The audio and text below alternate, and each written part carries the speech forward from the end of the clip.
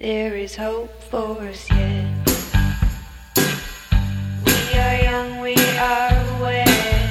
I am Laura McCowan. There is no time for respect, And I am no time Holly for Whitaker. regret. It's all And this is Home Podcast. And so it would begin I love. the best I want to definition. We both have early morning. We haven't talked yet.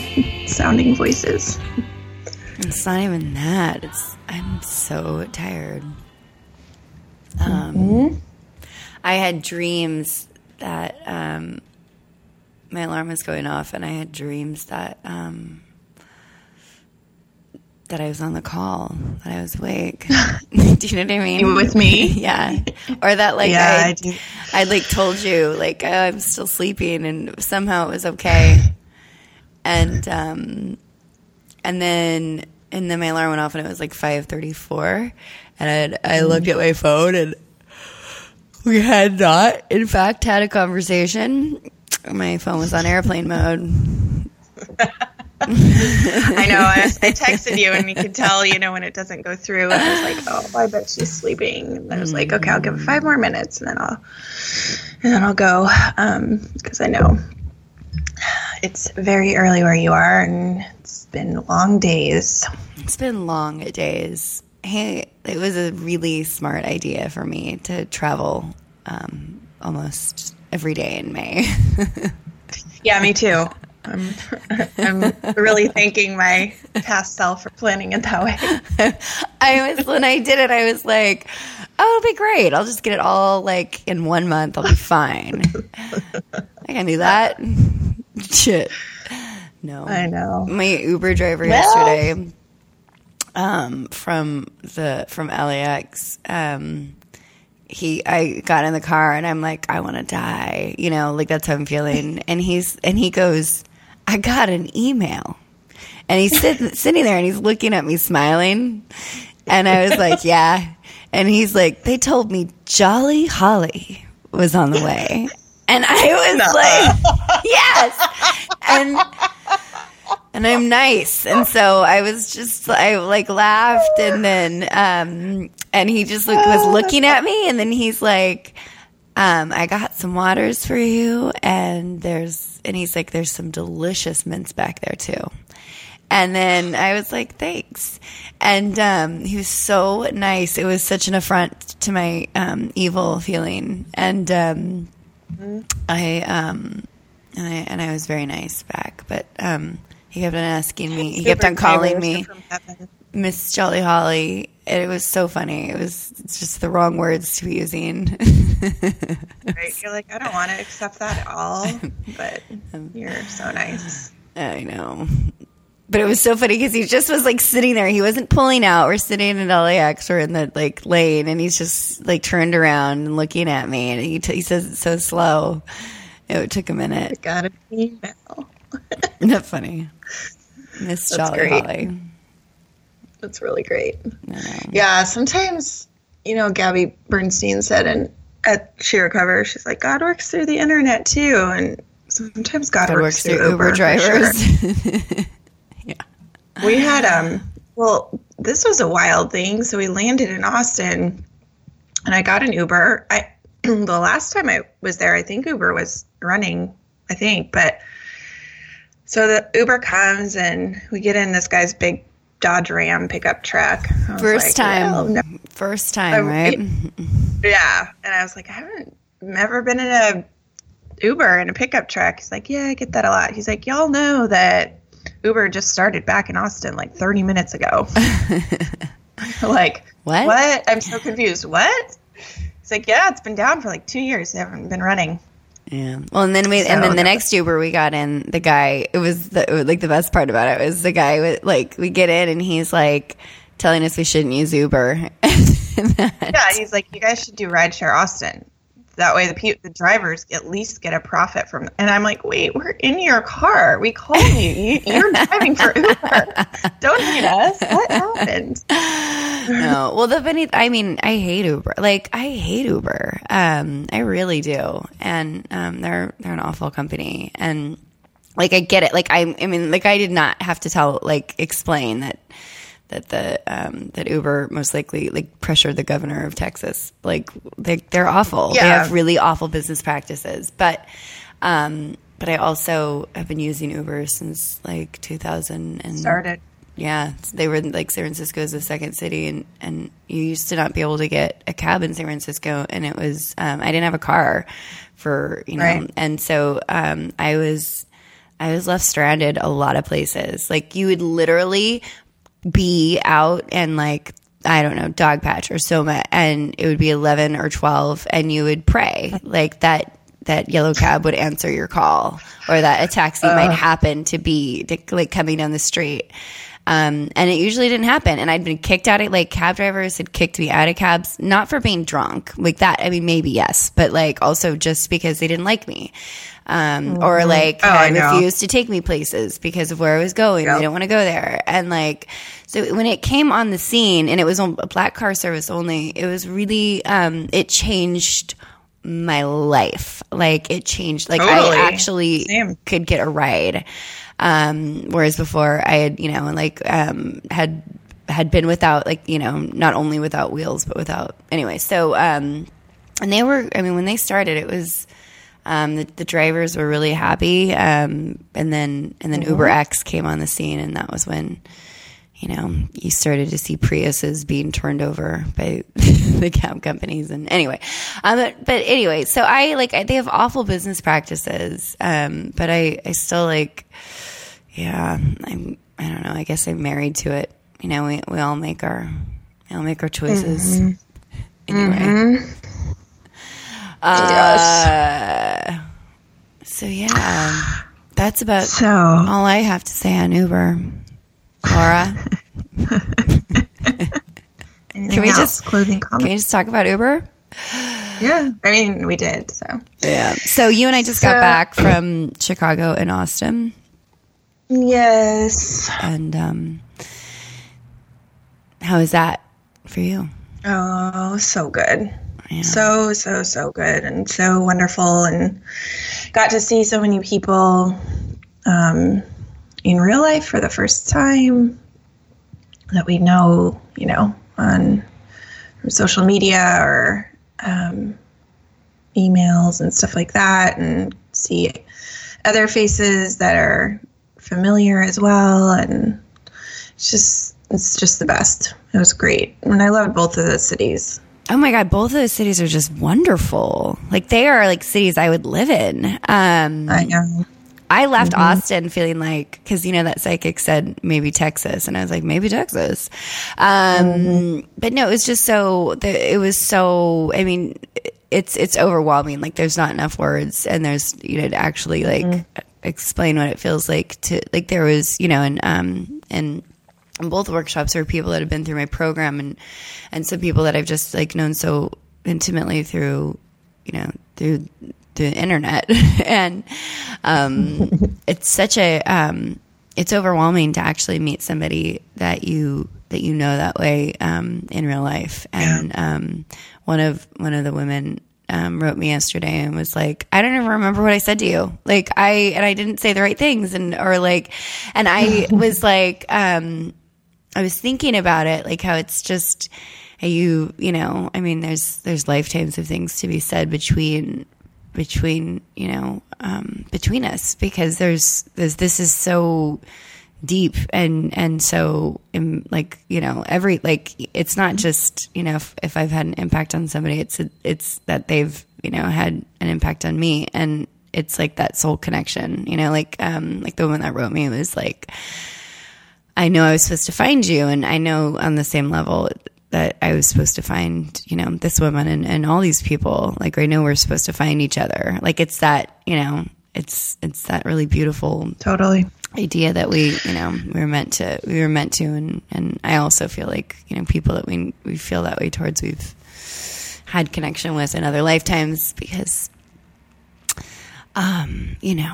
Eastern philosophy and reincarnation, and I'm going somewhere with this, I promise. Just a second. I know you're like, yeah. No, but it is like, I don't know. It's really hard to put into words what it feels like to actually like touch somebody. I just kept petting people when like I hugged them, like petting their arms and like saying like, hi, like it's you. And, anyway, it is, you know, you and I talked about this and I don't think I'll be, I was like, I don't want to teach yoga workshops anymore. It's like not, I want to do talks, but like, I never want to stop meeting people in real life. Yeah, I know. I think that's like it's a surprise thing that, I didn't expect, but I really like, I want to be around our people a lot. Yeah, me too. No, it's the absolute best. It's wonderful. Yep. And I love doing it. And yes, you are a born yoga teacher. I don't know about that, but I love doing it. So whatever that means. Yeah. So speaking of born yoga teachers, nice. Born teachers, nice, like that. I do like that. It's not on purpose. We are introducing an interview that we did with Nikki Myers a few weeks ago, more than a month ago now. We did it before we had actually met her in real life at She Recovers. And Nikki is, she's so good. She is the founder of Y12SR, which is the Yoga for 12-Step Recovery program. And she... she's a yoga therapist, a teacher, somatic experiencing practitioner. She also founded CITYOGA School of Health in Indianapolis, where she lives. And we just saw a bunch of people from Indianapolis. I heard her name for a really long time before I actually looked into her. Like, I remember Sean Corn way back when I went to one of her workshops at Kripalu was like, go find Nikki Myers. And then Elena said, go find Nikki Myers. And it's been on my list to like study with her. And I actually just signed up for Y12SR this summer. So I know. I'm so excited for you. I need to do it as well. I know. It just worked out. I've tried for a couple of years, but it just never lined up, like the dates or whatever. And she's coming to Boston this summer, so it was totally perfect. But she's lovely and wonderful, and she's. Why were we talking about how beautiful her skin is? Obsessed with how young she looks. It's crazy. Yeah, I know. She's like Sean Corn. Like, you see her and you're like, are you 20 or 30? I don't even know. Yoga, you guys. Yoga. No. Yeah, works. I know. I saw her. We saw her at She Recovers in real life. And I've seen her. I followed her for a couple of years. She's been on Tommy Rosen's thing for a couple of years now. And a lot of people that have been through my school have been through her program. And I was shocked by how young she looks. You just stare. And it's not even that. It's that she's a happy human being. She's a really beautiful, happy human being. And she's one of those people that just glows and emanates the light. It's a thing. Mm-hmm. Like, she's very sattvic, right? I agree. She's beautiful, and not just in the physical sense. So, this is such a good talk. I felt like we could have talked to her for forever, and I do hope we get to have her on again. And I think she's such a great teacher in every sense of the word. Yeah, she is. When she did her talk at She Recovers too, I know everybody that's listening can't watch it, but she has a lot of actual videos online and stuff. Just go listen to her talk, because her message, especially about codependency and her story is really, really powerful, and she's just got a wonderful way. So she does. She has a wonderful way. Mm-hmm. Here's Nikki. Here we go. Faces pressed up to the glow. Hey, Nikki. Hi, how are you? Great. How are you? I'm great. I've been looking forward to this. So have we.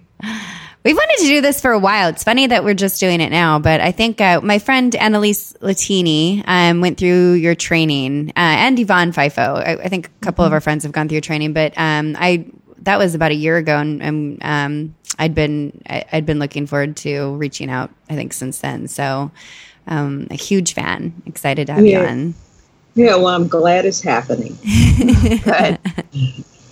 So I think what we want to do, I mean, we're both yoga teachers, and obviously both in recovery. And in other interviews that we've done, like with Sean Corn and Elena Brower, you always come up. And so we wanted to talk about your work from a few different angles, but it would be super helpful. I know your story because I've heard you talk a few times, but I really want our listeners to hear your story because I think it's so powerful.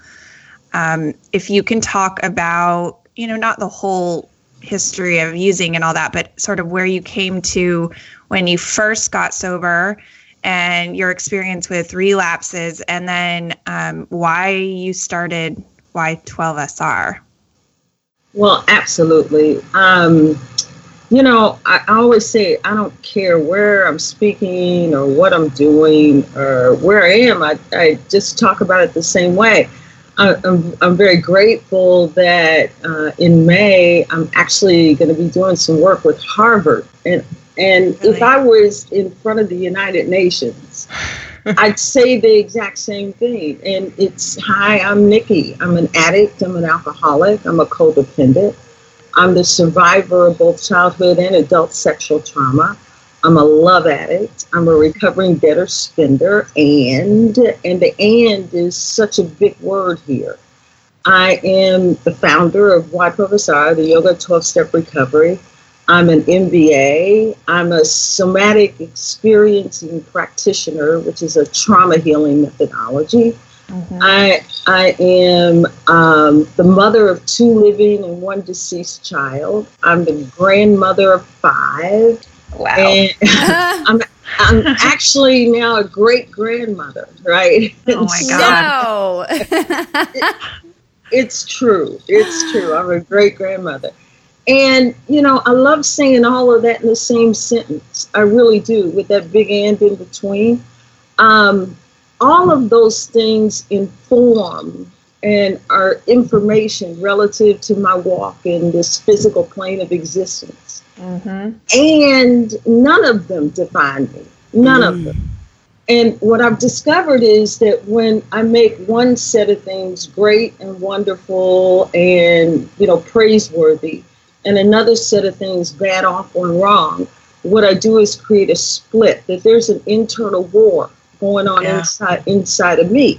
Mm-hmm. And when that happens, it's such an uncomfortable position that I want to use something when that fight is going on. And, I've discovered in the course of my years in recovery that I'll use anything. I'll use a drink, a drug, a cookie, mm-hmm.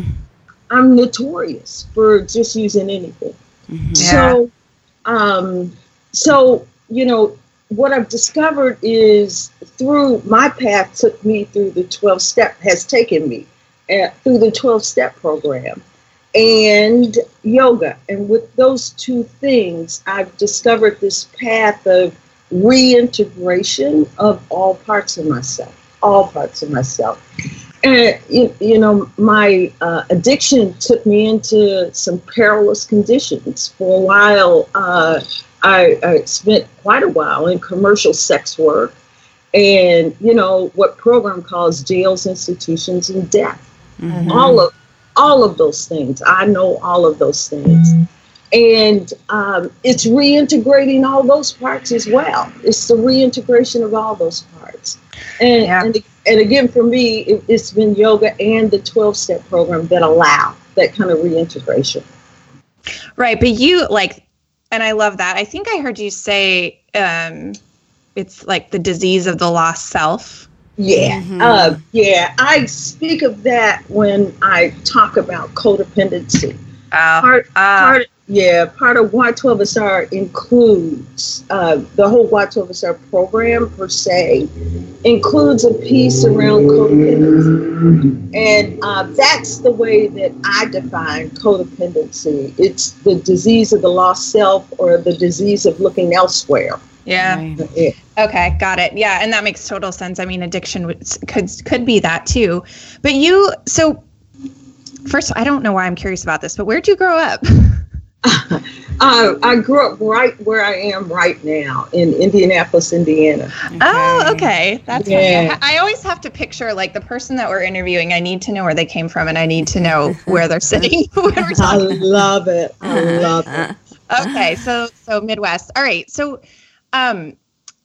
you obviously though, like you didn't talk about how yoga came in and how 12 steps. The timing of it. I'm curious about when 12 steps came in and then when yoga came in, like in what time span? Absolutely. So, it kind of varies. It's too funny. I was actually introduced to yoga in the 70s. And what was yoga like in the 70s?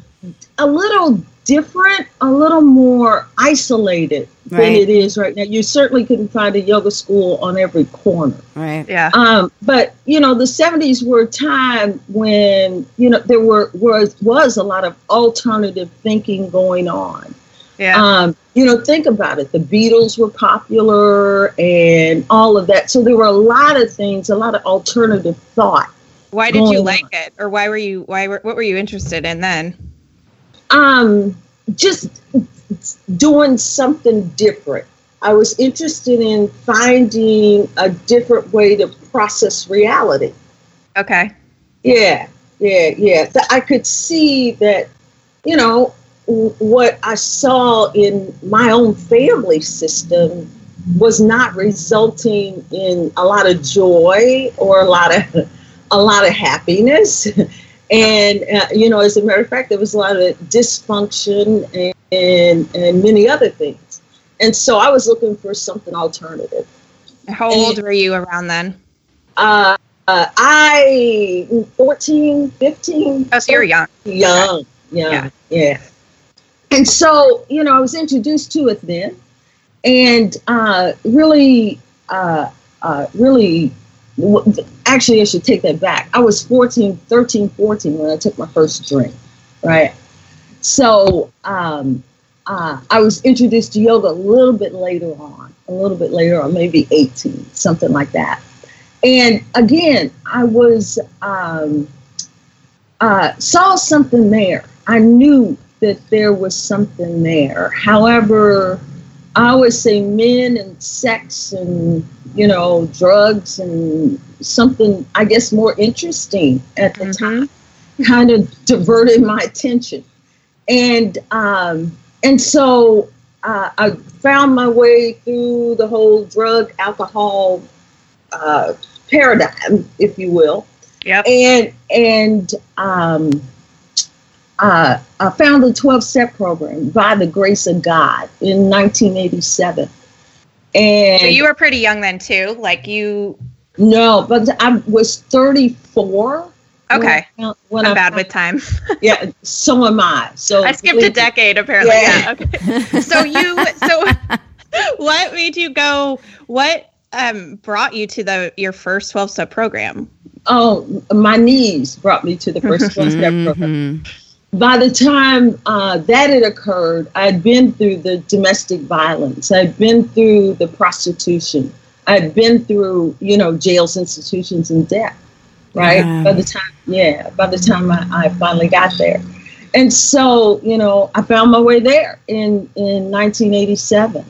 And the story is, I stayed clean for 8 years, through just working the 12-step program. And in that course of time, went back to school. That was when I finished my undergrad degree, and I finished my my MBA at that time. I finished the undergrad degree with straight A's. I finished I finished the MBA with just one B. I always say I still have a resentment with the hussy that gave me the B. Yeah. Yeah. I still got work to do. I would too. If there was just one B that I was looking at in my history, I'd probably be mad at it too. But.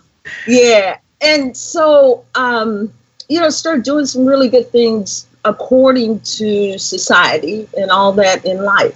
I lost one of my children. I got my son back with me. So my daughter and son were with me at the time. Okay. And I started doing a whole lot of travel with the company that I was with. And I ended up on a trip to do some work in Amsterdam. And when I tell this story, I always talk about it from the perspective of I ended up in Amsterdam after, just a really, really precarious, if you will, trip to Europe. I ended up where I was supposed to be, which was Germany first, Garmisch, Germany. I ended up there hungry, angry, lonely, and tired. And I made a decision. By the time I got there to a conference, what was left to be served was dessert. And dessert happened to be orange sherbet served in champagne. And I went for it. And then went back to my room and I drank like Denzel Washington drank at the end of the movie Flight. I really did. Oh my God. Yeah. That's one of my horror scenes, by the way. It is. It is. It's hard to watch that movie. It's really hard to watch that. I had to watch that in my DUI class. because you know it, and like when you say it like that, you just know at that moment that moment when he swipes the alcohol, like it's like forever, and you know that moment. That's the moment I think so many people are terrified of. So well, I did it. I lived that, and it was a trip. And then I left. I got up just like he did in that movie. I got up the next day, he went to court, but I functioned and did what I was supposed to do. Mm-hmm. And then once the conference was over, I left Germany and flew to Amsterdam. And this is the amazing thing. And, it'll start to get in a little way into the yogic piece. Yeah. Once I got to Amsterdam, I knew exactly what to do, exactly where to go, exactly who to become, exactly how to talk to find my drug of choice in a foreign country. Right? Right. I know. And that's at samskara. That's at patterning. Yeah. Right. That I assert that I can't bullshit myself about any longer, ever, that I have to know that that's always there. And that there's a work of vigilance, a level of attention required from me in every moment in order to recognize that, not pretend that that's not there. Because I've proven to myself twice that it is. So I end up in Amsterdam, and finally, after spending some time there, called some people and told them I was in trouble and made it back. Now, at this time, I was living in Boston. That's where I am. Oh, you are? I love it. I just left there. Yeah. Oh, well, next time I'll have to see you. Yeah, and you're going to be doing work at Harvard. That's cool. Yeah, I live in Boston. Holly's in LA. I love it. I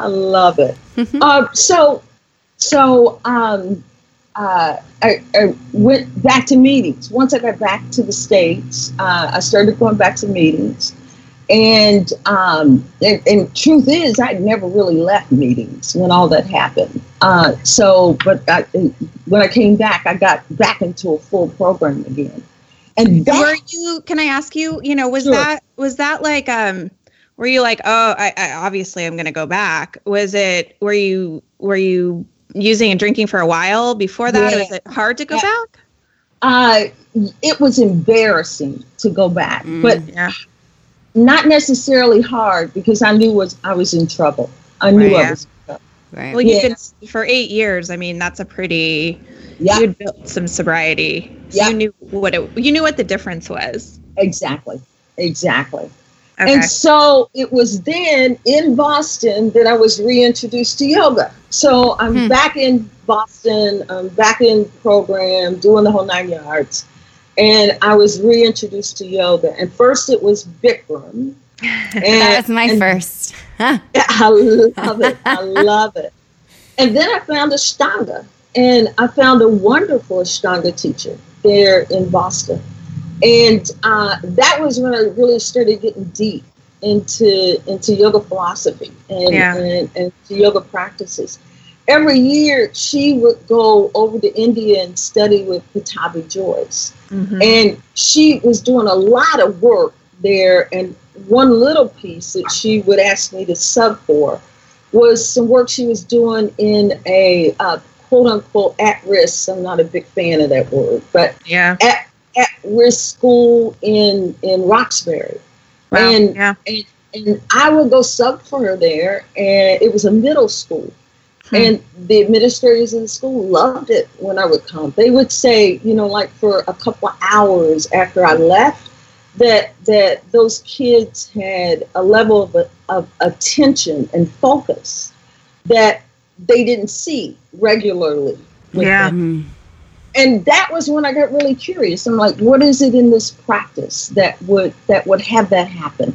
Yeah. And so I started studying everything I could find relative to that. And it was in the course of that I started making all these similarities.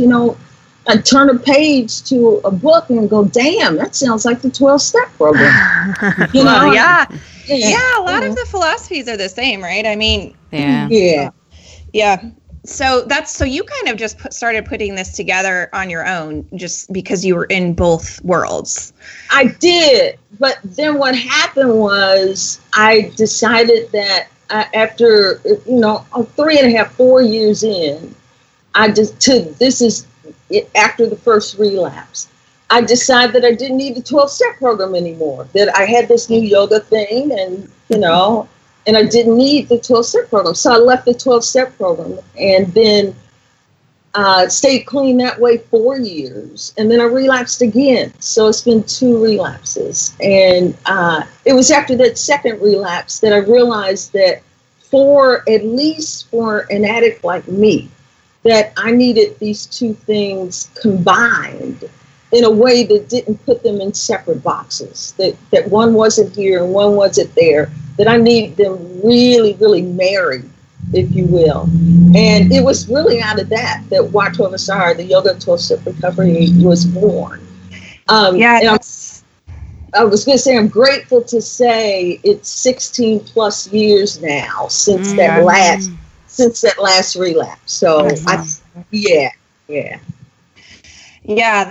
wow. So I'm curious, I really want you to kind of dig into that. What about yoga and what about 12 steps works together but not separately? Like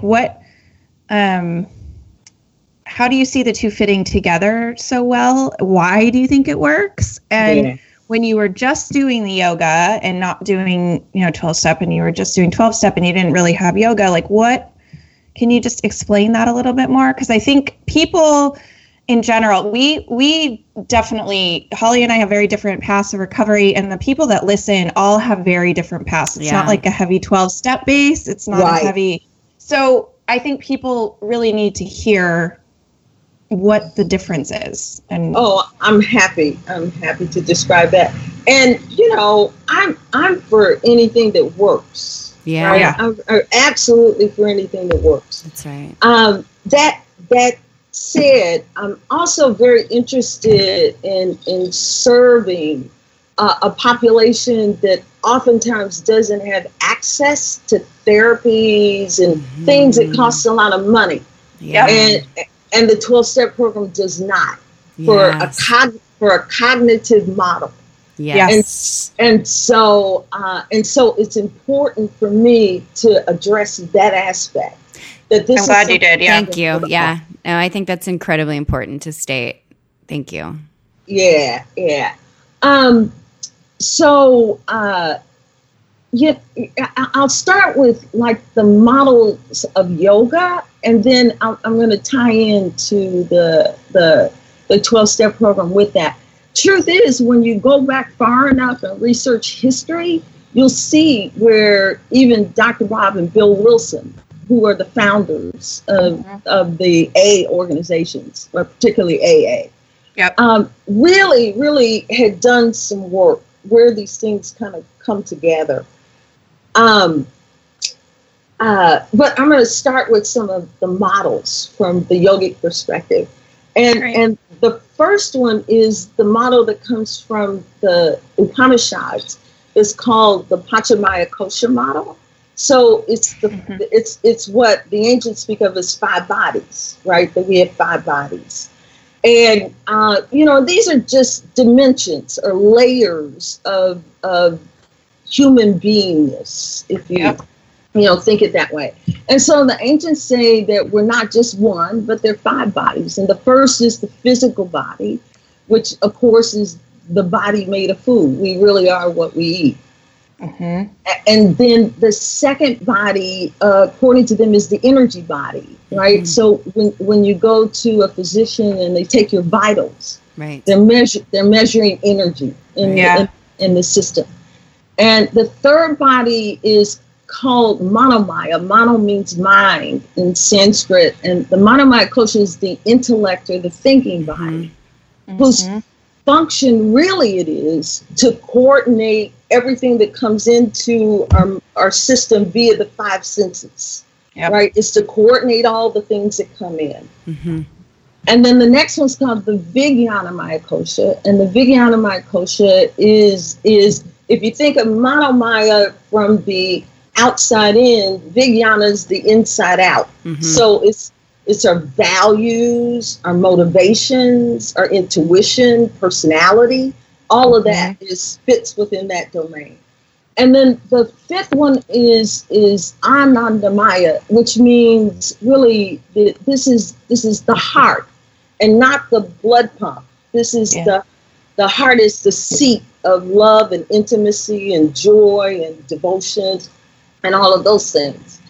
And so what the ancients say with that model is that when the bodies are balanced or aligned or integrated, which are words that if I took that word balance or integrated, I could say yoga, right? So when we're in a state of balance and alignment and integration between and among those 5 bodies, then what the ancients say is that we're walking in wholeness, that we're walking in a sense of integration and wholeness in our being.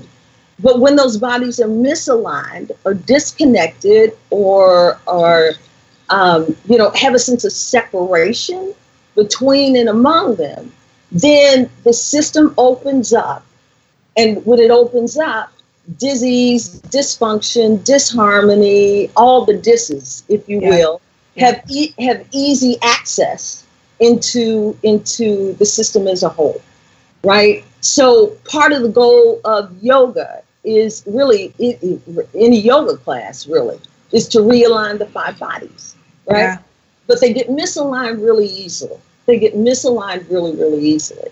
And so, the whole goal is, like in 12-step program, we keep coming back. We keep coming back to the practices. We keep coming back to our mats. We keep coming back to, whatever it is, our meditation practice, in order to realign, to continue to realign. And then hopefully, over time, the misalignment periods might get shorter and all that. But we can easily get misaligned. So, to know, that's why we keep coming back. Right. So what the yogis say is that at the root of why we get disconnected, the root of our disconnection, is another model that comes. This one is primarily spoken of in the Yoga Sutras, and it starts about Yoga Sutra 210, and the model is known as the kleshas. Mm-hmm. And I love that when we talk about the kleshas, they're spoken of as the seeds of disconnection. And what I tell students and what I continue to think about for myself is that, again, not to be mistaken, that those seeds are always there. They're always there. our work is to keep those seeds dormant. We want those seeds to stay dormant, right? Because they cause disconnection. They cause the disharmony. They cause all the disses, if you will. Mm-hmm. Right. And so, it takes work. Just like a gardener has to do the work in order to keep a certain set of seeds dormant, so do we, right? So do we. The idea is that we want to keep those seeds dormant. And when those seeds are described, we can go into all of them, but the key one, I think, and this again is what for me ties yoga philosophy and the 12-step program together so beautifully. The root of this, one of the books, this was one of the first books I read, is called The Heart of Yoga by TKV Desikachar. And when they're describing this model, they describe it like a tree. And the image is of a tree. And the root of the tree is avidya, right? And so in Sanskrit, vidya means knowledge. When you put the A in front of it without a line over it, just the A in front of it, it means not. So this means misperception or false understanding or ignorance. Not necessarily like stupid kind of ignorance, but don't know, right? Yeah. This is what I don't know. And I assert that probably the most, dangerous person on earth is someone who don't know they don't know. Yeah. Yeah. Right. And so one of the things that I know is important in my recovery is to remind myself that I don't know what I don't know, right? Mm-hmm. And so, and that keeps me, and for me, it serves as a way to keep me really in a state of humility, right? Around, because I just don't know what I don't know. That's right. So, it's such an important concept. It's such an important concept, and that you'll always be that. That's right. That's it. There is no going past that. That's the state. Right. Yeah. And it's kind of like in Western, in Eastern philosophy, they talk about beginner's mind, right? Yeah. It allows me to be in a place where I can keep that humility, right, of a beginner's mind. And that your cup is empty, right? It's that that old parable of, where the guy's pouring the cup of tea and it's just overflowing. And when you come in thinking that you know what you know, like, then you end up missing the entire point of all things. And so it's just keeping an empty cup always. That's right. Yeah. That's right. I think it's interesting. Oh, sorry. No, go right ahead. Well, I wanted to say, like, for me, it's so interesting. I love that you started out in Bikram, and I started out in Bikram yoga, and I got into it because I was having panic attacks, and it just seemed to kind of still me enough. Yep. And it was also really intense, and it also was really good on the body. And so I was into it for very shallow reasons, the reasons I was in it were not deep, even though I had always had this, like, call to Eastern culture since I was young.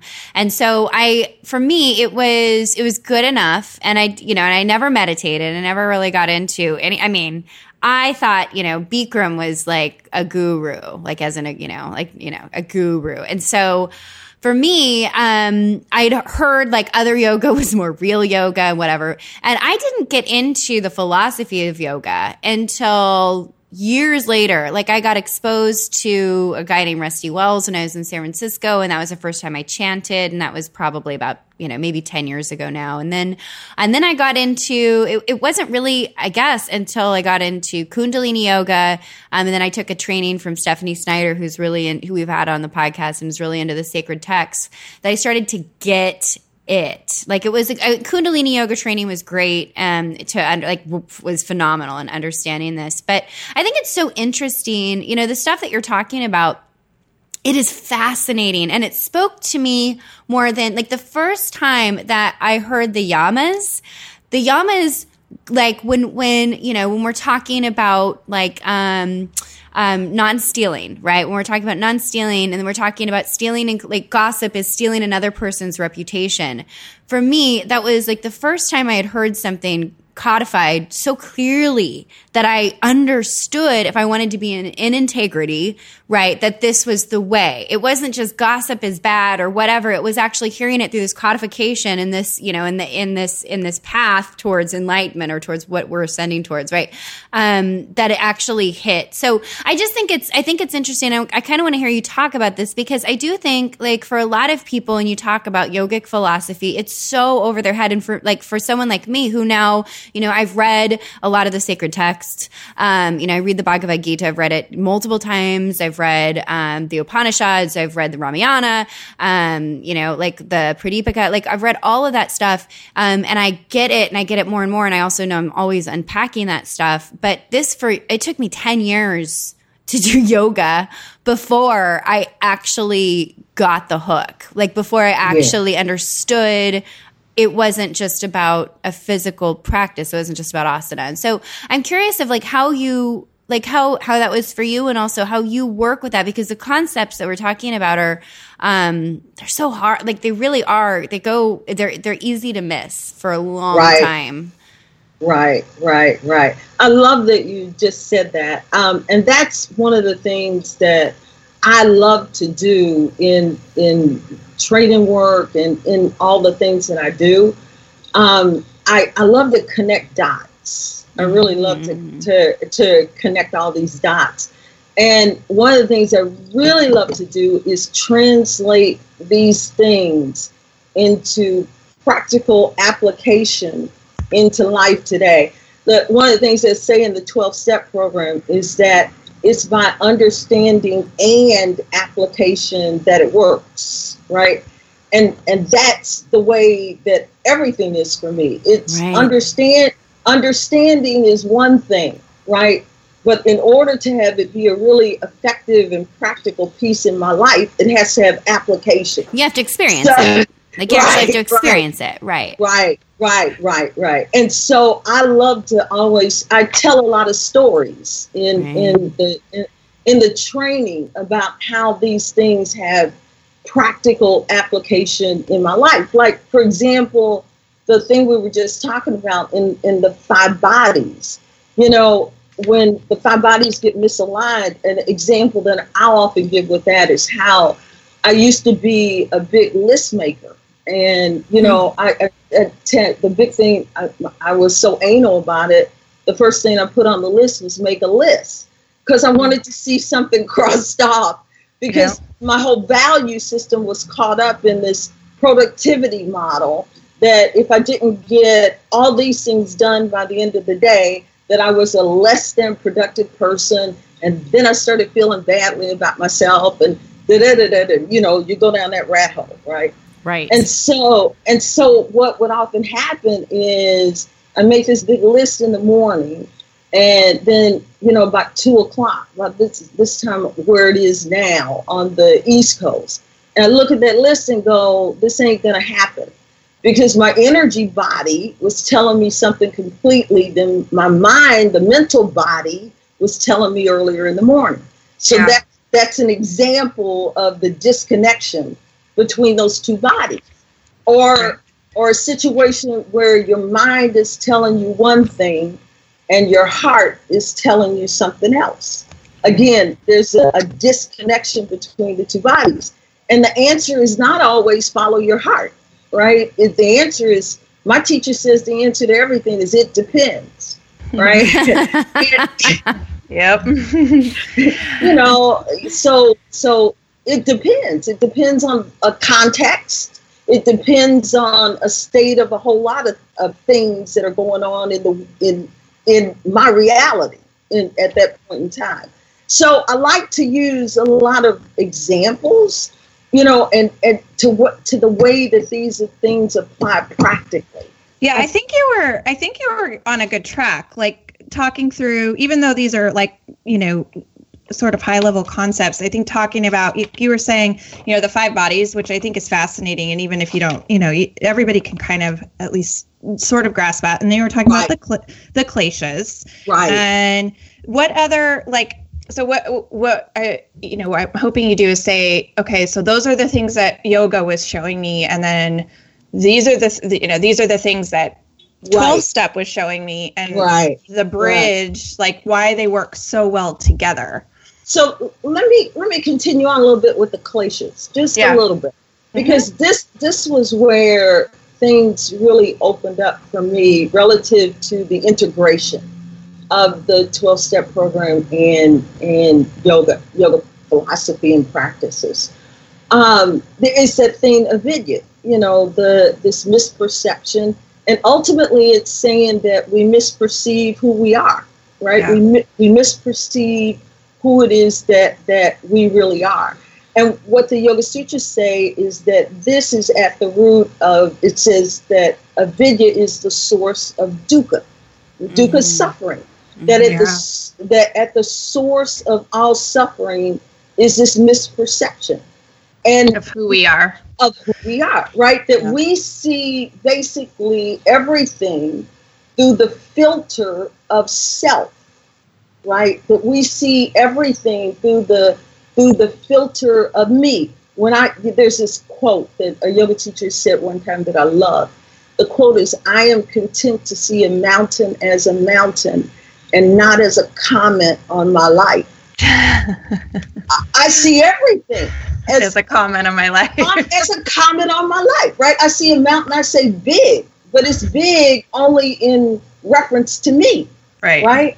So knowing, again, that I see everything through that. And here's where that ties in with the 12-step program. They'll often talk about, I first heard this phrase in a 12-step room, that at the root of the disease is what's called stinking thinking, right? and I assert that avidya is stinking thinking, right? Yeah. It's stinking thinking. It's the same thing. It's the layman's terms for That's right. And what Patanjali, as well as Dr. Bob and Bill W. from the 12-step domain, were asking us to do was look beyond, that there's something else that they call addiction a disease of self-centered fear, of delusion, of all those things. And that's avidya. That's avidya. Yeah. That's exactly what it is. And the beauty, just like in the 12-step program, is once I tell the truth about that, once I admit that that's true, right, that I process life through this lens, then there's a possibility to move beyond the duality. Yeah. It's only when I admit it, like the first step, and tell the truth about it, is there any possibility to move beyond that duality. And so ultimately they were speaking about it the same way, and you could look at all the things in it kind of blows my mind, I just have to say, because I went the 12-step route and I go to meetings and stuff, and I felt like there was this very profound feeling, like some of the things that you hear in the rooms or that you read in the big book are profound to like this cosmic degree. But then some of the language around it, like it can turn people off. It turned me off in a way. Yep. But if you boil it down to the core of like the things you're saying, it's like, God, how did those guys do that?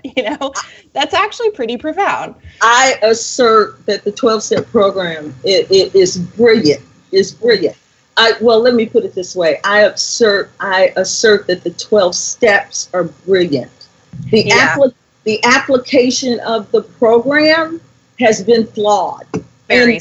And I'm not going to put yoga on a pedestal, because I've seen the same kind of thing. Oh, same thing. Right. Well, like when we're talking about someone like Bikram, like the way you and I both started. I mean, that's like one exact perfect example. It's whenever humans get involved in any sort of thing, they fuck it up. Exactly. But very well said.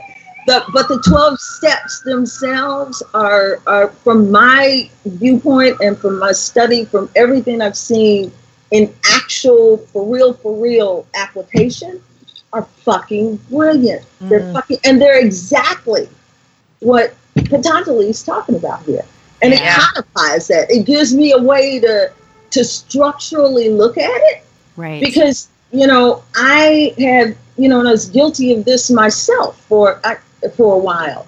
I could go in a 12-step room and, I've been around them long enough. I could talk the talk, and I could make you think I was Gandhi in the 12,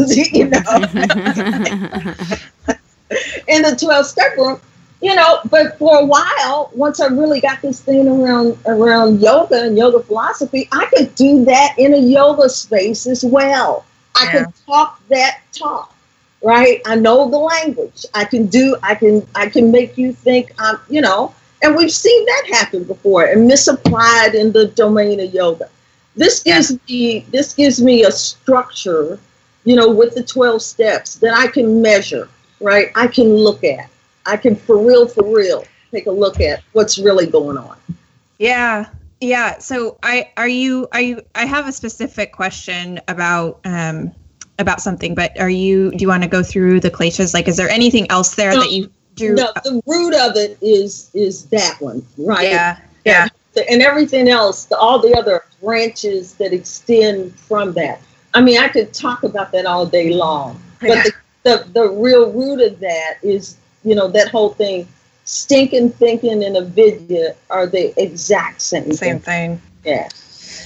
So I had a hunch about something. Well, it was not even a hunch. It was just like maybe an accident for me, where I started practicing yoga, maybe 15 years ago or 12 years ago now. And I started teaching, and I was really drawn to it for a lot of the same reasons Holly talked about, I guess, more shallow reasons. I was a runner, and it physically made me feel the same sort of high as like a workout did, because I was doing this really vigorous yoga.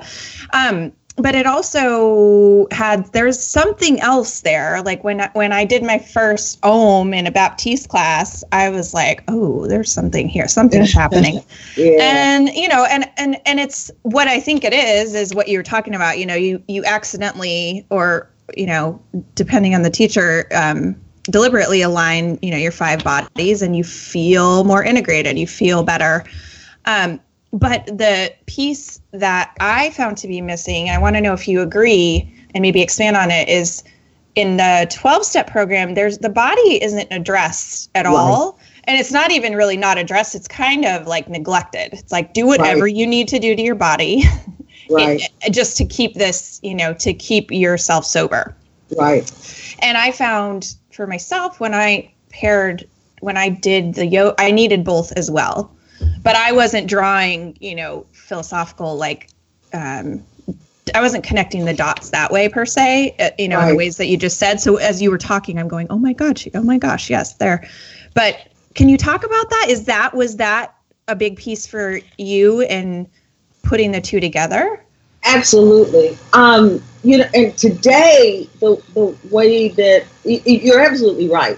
The 12-step program, talks about the addiction as a disease of body, mind, and spirit. Right. But it does, other than detox, there's nothing related to body. There's absolutely nothing related to body. And the whole spirit thing, it really is a spiritual program, and I get that. But there's nothing specific there. It talks about prayer and meditation, but then leaves that for you to go on your own, right? Yeah. Go figure that out by yourself. What it really addresses more than anything is the cognitive. It addresses a lot of the cognitive pieces. And the biggie that was missing for me is what links those 3 things together. What links the body, the mind, and the spirit together? Why should I consider that the same? And that was where yoga gave me, some answers that was important to me. And of course it's breath and prana and life force and, all those kinds of things that are the link between the body, mind, and spirit. And when I align my breath and my mind and then my body, there's something that happens within that alignment, right? And so I was the same as you. I was missing when that body piece became so visible for me and so, just in my face.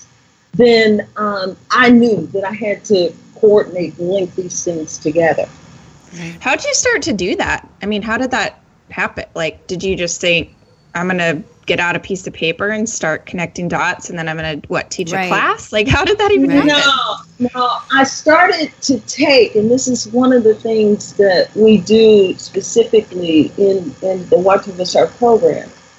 I started to take a lot of those little phrases that you hear in the 12-step program and turn them into actual embodiments, turn them into what I was learning on the mat about the way that it feels, turn them into sensate things. And the whole idea was to give me and now to give others tools to use off the mat and in your life. But like as a teacher, you were doing that? You were, okay, so, and you were doing it on purpose. Like you would say, okay. I'm curious about the specifics because we're both teachers. I'm like, how does that, how did that take shape? Like you. That's exactly what I did. Well, first, a Watavasar meeting, Watavasar, what we do is we do like, depending on the amount of time that's given. So we do a meeting, then a practice, or a practice, then a meeting. Either way. It doesn't matter which way you, as long as the two are combined. Right? And so there's a discussion group that's based in 12-step principles and yogic principles.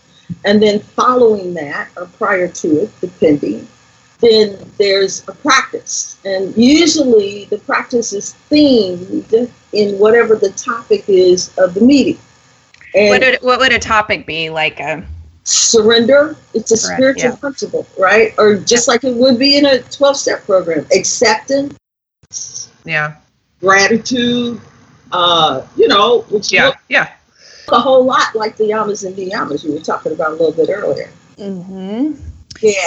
So you like, and sorry to keep drilling this, I'm just so curious. So that's okay. So were you like, okay, I'm going to start pulling these things because you were teaching yoga. I assume at some point you quit your job and you were starting to teach yoga, or you did both, or something like that. Yeah, I opened yoga schools here in Indianapolis. So okay. And so you started to have classes. Were they like recovery yoga classes, or were you just like trickling this in and seeing how it worked? No. I started doing after some work, a lot of education. My study, a lot of my studies with a yoga teacher named Gary Crafso, and he's very, very. That's where I did my 500-hour yoga therapy work. Okay. And he is extremely versed in the sacred text. And as he was, teaching this stuff, I started making all these connections. Okay. And then where it happened, physically on the mat, like I said, I would all of a sudden recognize, for example, one of the interventions, we always take time in Watavasar teacher classes and really teach mountain pose, for example, right? So, and we use that. That is the intervention of again, keep coming back, right? Yes. So the idea is, what is it off my mat that I can keep coming back to, even when I feel a sense of trigger? Even when I feel a sense of that, because you stand in mountain pose and you're connected, right? Yeah. When I'm out of body and in my own scattered craziness, I'm a pushover, right? I'm not even in my own body to be in my own life. Yeah. Right. So to energetically show the difference of what that feels like in a body. We call that our keep coming back intervention. And the idea is, once I recognize it and once I'm aware of it, I don't care where I am. If I'm in the CVS or the grocery store, I can always this is what it means to keep coming back at a sensate level. Right? Body, mind, and spirit. And, it's something that I can do. It doesn't cost anything. and it's something that I can come back to in any moment. I just have to remember to keep coming back. And this is physically what it means to keep coming back. And so I took all these phrases, took all those little wonderful little 12-step phrases. That's pretty cool. Like, did you know what you were onto at the time? Because this has now become like an international thing. Yeah, it has. And hell to the no, I did. I did. I absolutely, I had, you know, I'm grateful. It feels like something that I was a vehicle through which this should come. Right. So Yeah, I know. We know what that fees like. Yeah. Get that.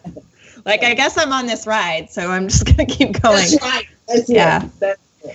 That's it. So Paul, do you have some specific questions? I think I would just love to know, you know, how people can work with you and what you think the future is too, like where some of this is going for your program or recovery. Wow. Yeah, that's the question I have. Oh, good. You know, with the pandemic, addiction is what you know, vision wise, what I really want to offer energy toward, let me put it that way, is again broadening this definition, this whole thing that's going on now. And you know, which you guys are so much a part of that I love, is taking the stigma out, right? Mm-hmm. This whole removing the stigma of addiction. Because I assert, you know, when we look at it from this bigger lens, like Patanjali is speaking of, that we're all addicted to the way we process our reality. That's right. We all are, right? And so let's just take the stigma out of it, right? And deal with it from this perspective. And I think when we broaden that whole perspective, that we can create a model through which to begin to address some bigger areas like racism, sexism, all those kinds of things, right? All those kinds of isms, right?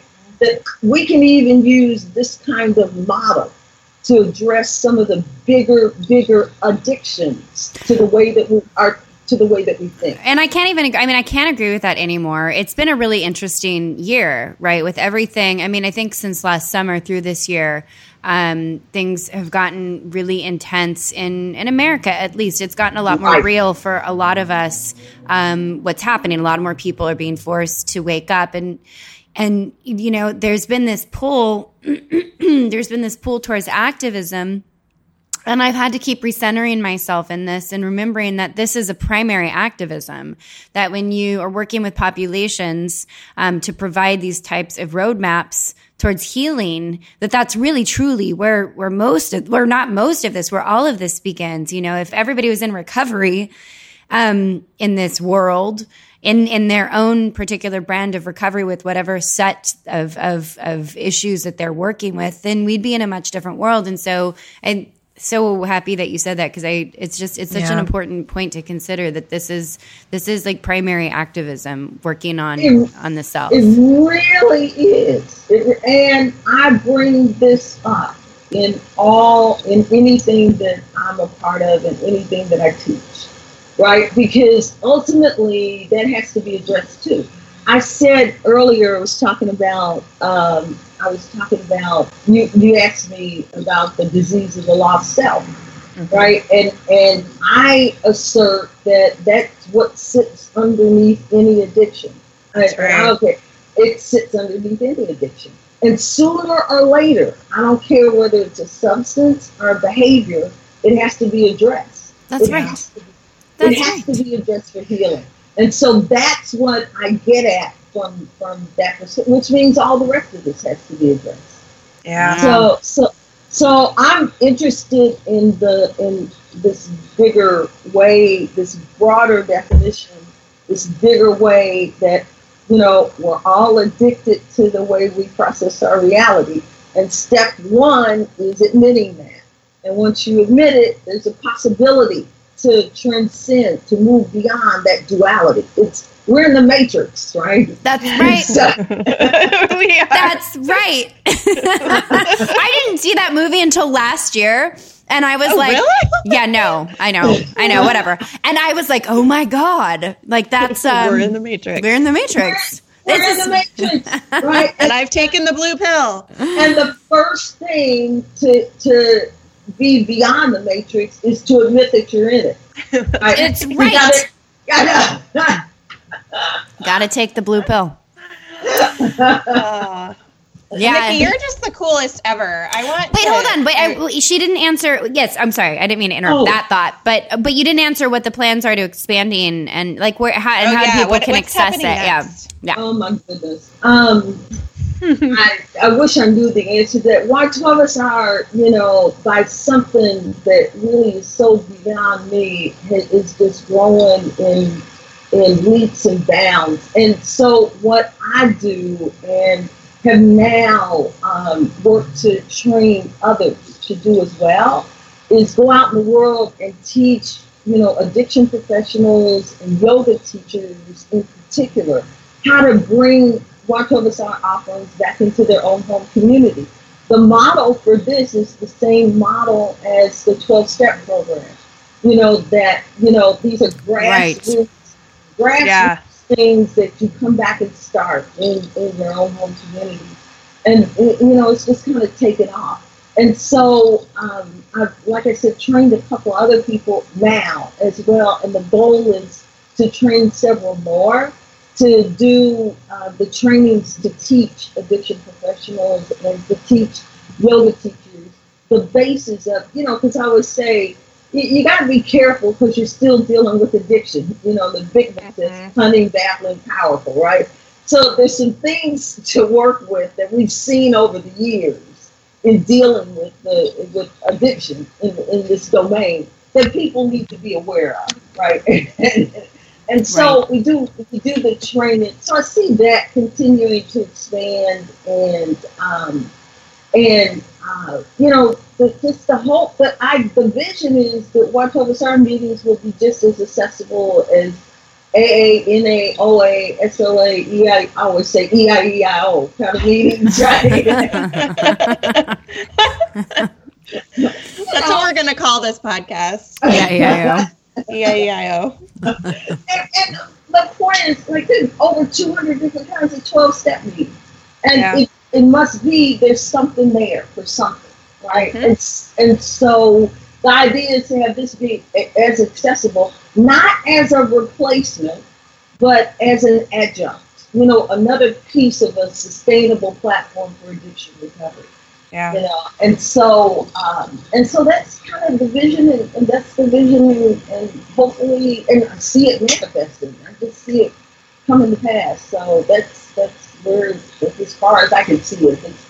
And people can go, on the site, you have I know you have all your trainings listed, but you also, do you have meeting locations, and how does that run? Yeah. There's a tab off the website that says find a meeting or, something you can put in your zip code and that kind of thing. Are you going to be at She Recovers? I think I saw you posted something on Facebook. I am. Okay. Ooh. Yeah, we'll be there. So I love it. Oh, that's exciting. Are you running a session, or are you just are you coming? No, I'm running a session on codependency. Oh, that's so exciting. Sweet. I can't wait. Oh my God.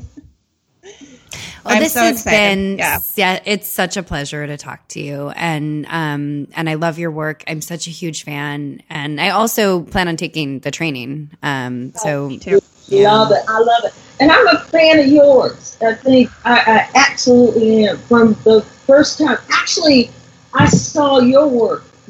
Maybe it's probably 2 years ago now. I think, or some time ago. And it intrigued me from the very, very beginning, and I am a big fan, and I want to let you know anything I can do to support you. I'm certainly welcome. I'm certainly. Thank you. Yeah, this is how we do, right? Like this is what's so beautiful about it is, it's a small community, right? Like it is a small community, and it's just kind of beautiful how much we're all willing to help each other with all these different approaches and all these different avenues, and all these, and also like all these just like different humans, it's So many humans. Yeah. But major pleasure. Thank you, Nikki. Thank you so much. Yeah. Thank you, and I look forward to seeing you both face to face at CITYOGA. Yes. Yeah, you too. All right. Bye. Bye. All right. Bye for now. Waist down, infinitely